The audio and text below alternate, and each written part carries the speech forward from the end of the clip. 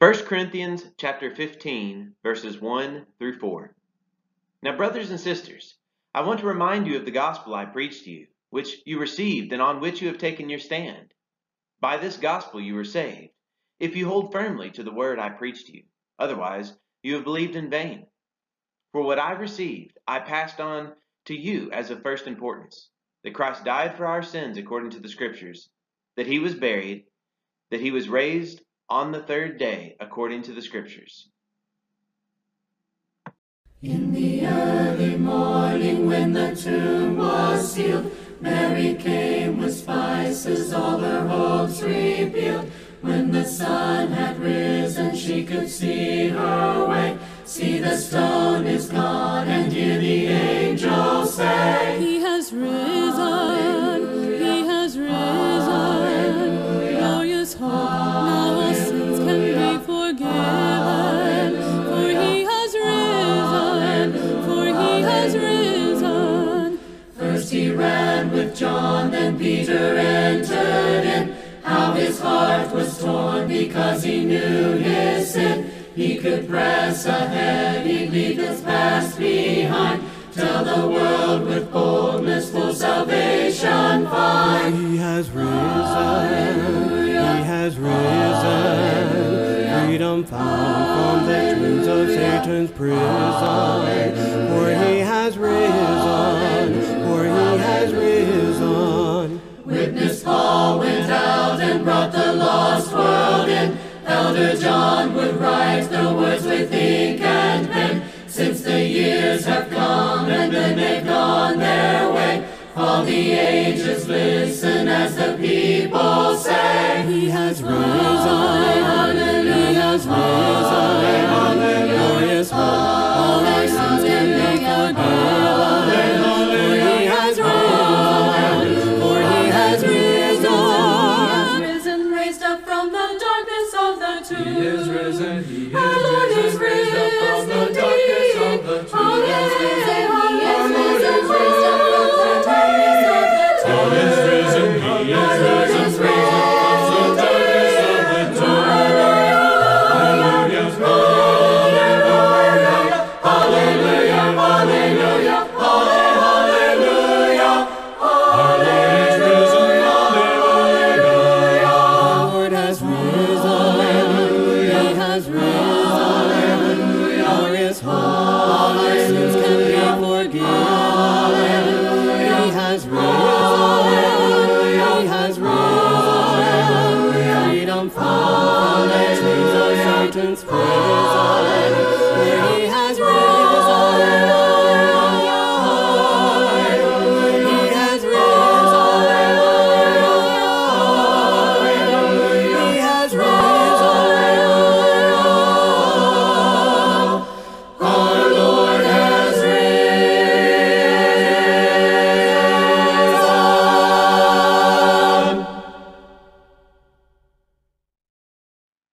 Today is Easter Sunday, and now in many ways it's just like every other Sunday of the year, because every single Sunday we do come together and we remember the resurrection of our Lord Jesus Christ.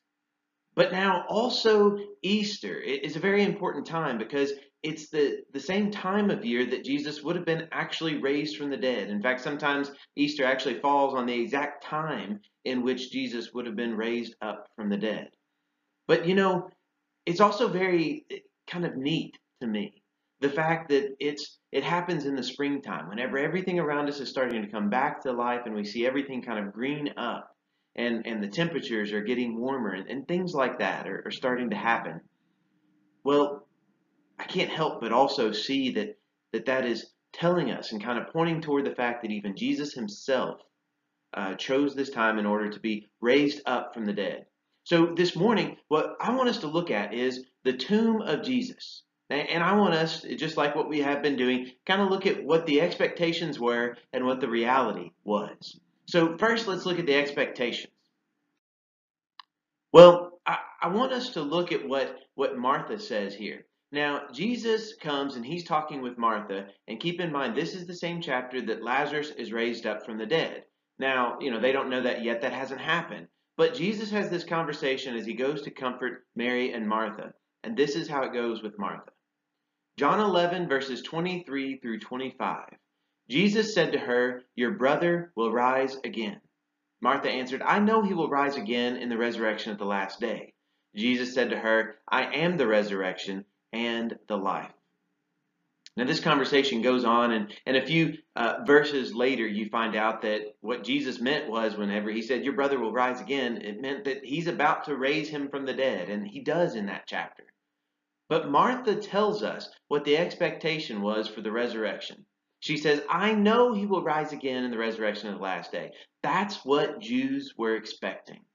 During this time in Jesus' day, they were expecting, just as we are, now, we're expecting all of the dead to be raised in the last day. That's what she was expecting. That's what we expect. Whenever you go to a tomb, you expect to find that person, the remains of that person. And whenever they came to the tomb of Jesus, that's what they were still expecting. Most people did not expect a resurrection to happen, just for one person, kind of in the middle of history. They only expected it to happen at the end of history, with all the dead people raising from the dead at the same time. That's why the empty tomb is so interesting and so important part of the gospel message with Jesus Christ. And Jesus says right here, even, he's kind of hinting at what is going to happen to him. He says, "I am the resurrection and the life." In fact, several times throughout each one of the Gospels, Jesus already gives his disciples a pretty plain look into the fact that he is going to be raised up from the dead. But they still didn't see it. They were still expecting to find a tomb with the remains of Jesus, just like you would find in any other tomb. Let's take a look at Mark chapter 16. And here in this chapter, might I remind you, this is after Jesus has already been crucified. This is after he's already been buried. And nobody knows that he's already raised up from the dead. But they're going to the tomb at this time. They're going to pay their respects and to take care of the body of Jesus. Their expectations were Jesus' body is going to be there. Mark chapter 16, verses 1 through 5, this is what we read. When the Sabbath was over, Mary Magdalene, Mary the mother of James, and Salome brought spices so that they might go and anoint Jesus' body. Very early on the first day of the week, just after sunrise, they were on their way to the tomb, and they asked each other, "Who will roll the stone away from the entrance of the tomb?" But when they looked up, they saw that the stone, which was very large, had been rolled away. As they entered the tomb, they saw a young man dressed in a white robe sitting on the right side, and they were alarmed. Well, it makes sense that they would be alarmed. In fact, everything that we read about here, it does make perfect sense. Now, if you're kind of like me, you might be wondering, why were they going to the tomb if they didn't even know how they were going to roll that stone away? If you remember that stone was rolled in place because, interestingly enough, the religious leaders, they knew that Jesus claimed that he was going to rise up from the dead. So that's why they made sure that there was a stone that was rolled over the entrance so that no one would be able to disturb the body of Jesus. So these women, they come and they're asking themselves, who's going to roll this stone away? And, many times we might look at that and we might think, well, why are they even going on this trip if they don't even know how they're going to do what they're supposed to be doing? If they want to anoint Jesus' body, but they don't know how they're going to do that. Well, let's also take a step back and let's remember that these are women who are grieving right now. Everything that they've been kind of looking forward to and thinking about and trying to process with Jesus being the Messiah and going to change everything and bring salvation and the kingdom of God. Everything is different in their world. They're saddened. And they're just trying to anoint Jesus' body. They're still trying to pay him his last respects and to take care of him at this time. That's what they're trying to do. So yeah, sometimes people don't always, logically make sense of everything that they do. But these women are coming for a purpose. Their purpose was to anoint the body of Jesus. But whenever they get there to the tomb, they see that the stone has been rolled away. Well, they don't have to worry about that. But then they also find out that Jesus' body is not there anymore.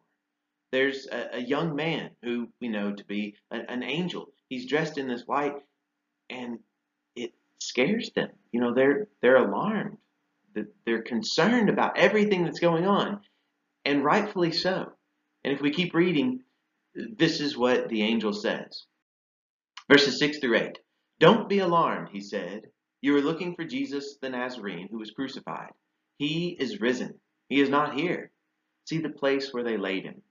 But go, tell his disciples and Peter, he is going ahead of you into Galilee. There you will see him just as he told you. Trembling and bewildered, the women went out and fled from the tomb. They said nothing to anyone because they were afraid. This message is the one that was proclaimed to them, that Jesus is not here. That's who they were looking for, who was crucified. But the angel says, he has risen. He's not here.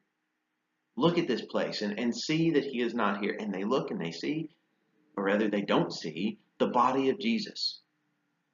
And they're given this task. They're supposed to go to the disciples and to tell them this news. But then we see in verse 8 kind of an interesting reaction of them. It's probably a similar reaction that we would get if we had an experience like what these women had. They're afraid. They're terrified. They're going on their journey. And I think it makes sense that what we find out is they said nothing to anyone because they were afraid. I think that what that means is they didn't say anything to anyone on the way to go tell the disciples and Peter. Now, obviously, they went and they told the disciples and Peter. They told this message because the message was being proclaimed. If they hadn't ever told anybody, then even Mark wouldn't have been able to write his gospel, would he? So obviously, this news, it spread. And it spread like wildfire whenever people picked up on it and understood the importance of what happened. The tomb of Jesus, they expected to contain the body of Jesus. But when they went there, the reality was, he is risen, he is not here. Now, going back to this idea about being afraid, sometimes it is okay for us to be somewhat afraid about things, especially whenever our world gets turned upside down, or at least on its side. But yet, what do we do after that moment? We see that these women, apparently, they went and they still did what they were being asked to do. But these women weren't the only ones who were afraid at this time. Even those 11 at this time, disciples, the 12 apostles, they were also afraid. Let's switch on now to a different gospel. Let's look at John's gospel, and now let's follow up with these men and whenever they received this message. In John chapter 20, verses 19 through 23. Now, they've already heard this news that Jesus was raised up from the dead, but this is what they do that night. On the evening of that first day of the week, when the disciples were together, with the doors locked for fear of the Jewish leaders, Jesus came and stood among them and said, "Peace be with you."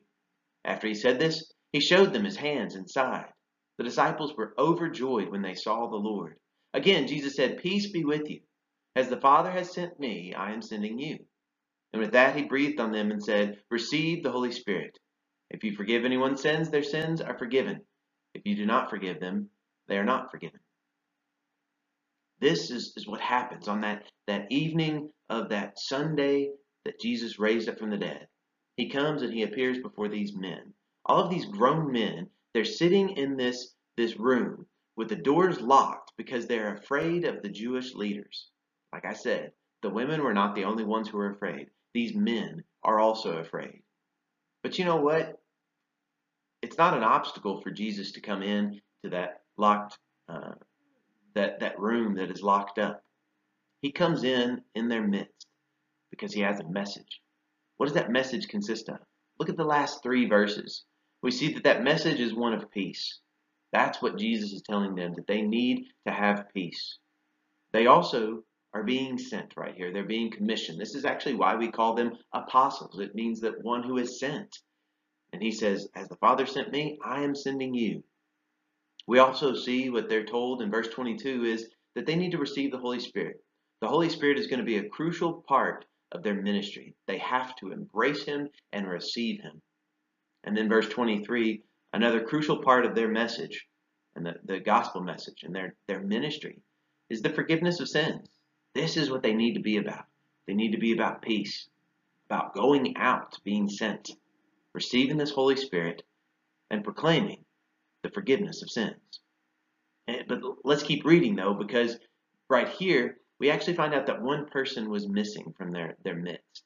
So next week, what we see is the same type of situation is happening. And notice, they seem to be still a little afraid. Rightfully so. Their leader just got crucified. What do you think is going to happen to them? Well, what did they think was going to happen to them? John chapter 20, verses 24 through 29. Now Thomas, also known as Didymus, one of the 12, was not with the disciples when Jesus came. So the other disciples told him, "We have seen the Lord." But he said to them, "Unless I see the nail marks in his hands, and put my finger where the nails were, and put my hand into his side, I will not believe." A week later, his disciples went into the house again, and Thomas was with them. Though the doors were locked, Jesus came and stood among them and said, "Peace be with you." Then he said to Thomas, "Put your finger here. See my hands. Reach out your hand and put it into my side. Stop doubting and believe." Thomas said to him, "My Lord and my God." Then Jesus told him, "Because you have seen me, you have believed. Blessed are those who have not seen and yet have believed." Now we see the same type of thing. There apparently still seems to be a bit of fear because they're still locking the doors. They're still meeting like this. Jesus once again comes into their midst, and he's telling them once again to be at peace. Peace be with you. That's what he says in verse 26. He also has another message this time. He has one specifically aimed at Thomas because Thomas was, as we oftentimes call him, Doubting Thomas. I don't know if that's completely fair because, yeah, okay, he had some doubt right here. I think that really what we see is that most of us do, at first. Whenever we hear something that seems so strange, so out of the ordinary, keep in mind, the tomb of Jesus, the expectation was the body of Jesus was going to be there. The reality was he's risen. So this message that's aimed at Thomas in verse 27 is stop doubting and believe. We see that that's what we need to also be about as well. We need to be able to get rid of our doubts and to believe that Jesus has raised up from the dead. Because Jesus raised up from the dead, that changes things. That changes a lot of things for us, even right here and right now. So now I just want to take just a couple minutes, and I want us to look at what the empty tomb actually means for us today.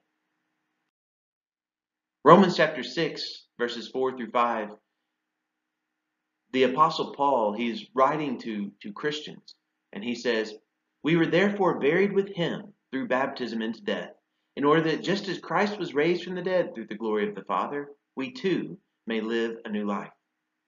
For if we have been united with him in a death like his, we will certainly also be united with him in a resurrection like his." You see what he's saying right here? He's saying to people who have been baptized that, look, whenever we are baptized, we are buried with him into his death. And also, we're raised up, just like Christ was raised up from the dead. We too can rise up. We can have a new life. Now, he's kind of using this two different ways. One way is, of course, we can have a new life right here, right now, in this life. But then also, we know that if we've been united with him in a death like his, right here, right now, okay, in this life, then we will certainly also be united with him in a resurrection like his. We know that tomb was found empty. It was found empty because Jesus raised it from the dead. We can have hope that we will also be raised up from the dead in a resurrection like his. Jesus was the first one to raise it from the dead. And that was also kind of a guarantee, a hope that we can rise up from the dead as well. That's why the Apostle Paul continues on and he says this in verses 8 through 11.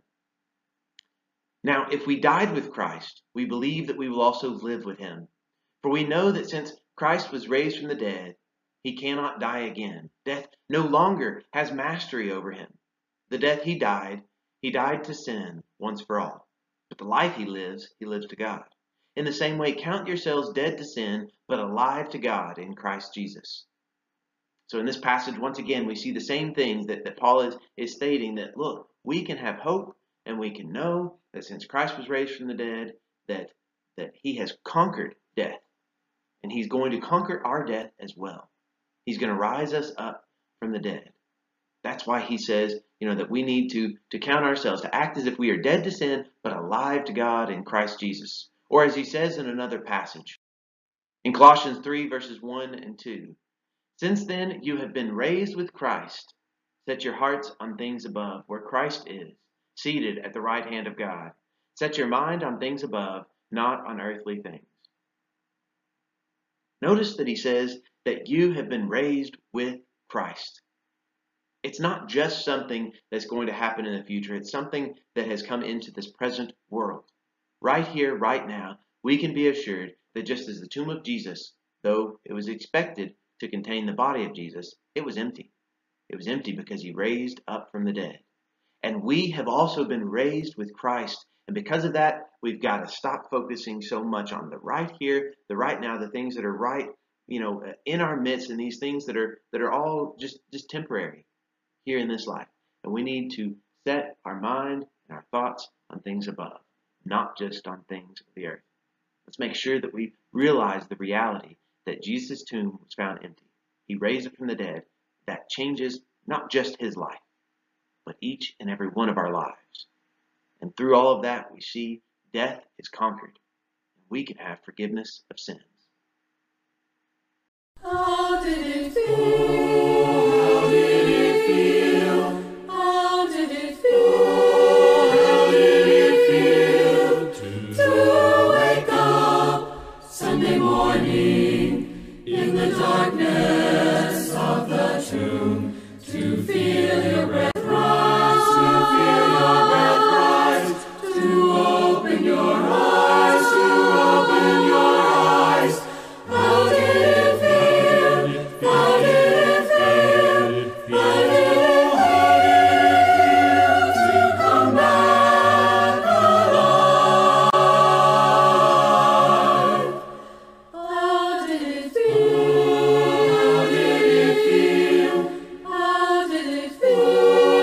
How did it feel to meet up with disciples who had left you in your trial, as they touched your side, as they touched your side? The nail prints bright, the nail prints bright. How did it feel? How did it feel? How did it feel to show you're alive? How did it feel? How did it feel? How did it feel? How did it feel to conquer over Satan as the victor o'er the grave, to rise in the sky, to rise in the sky, exalted on high, exalted on high? How did it feel? How did it feel? How did it feel to be glorified?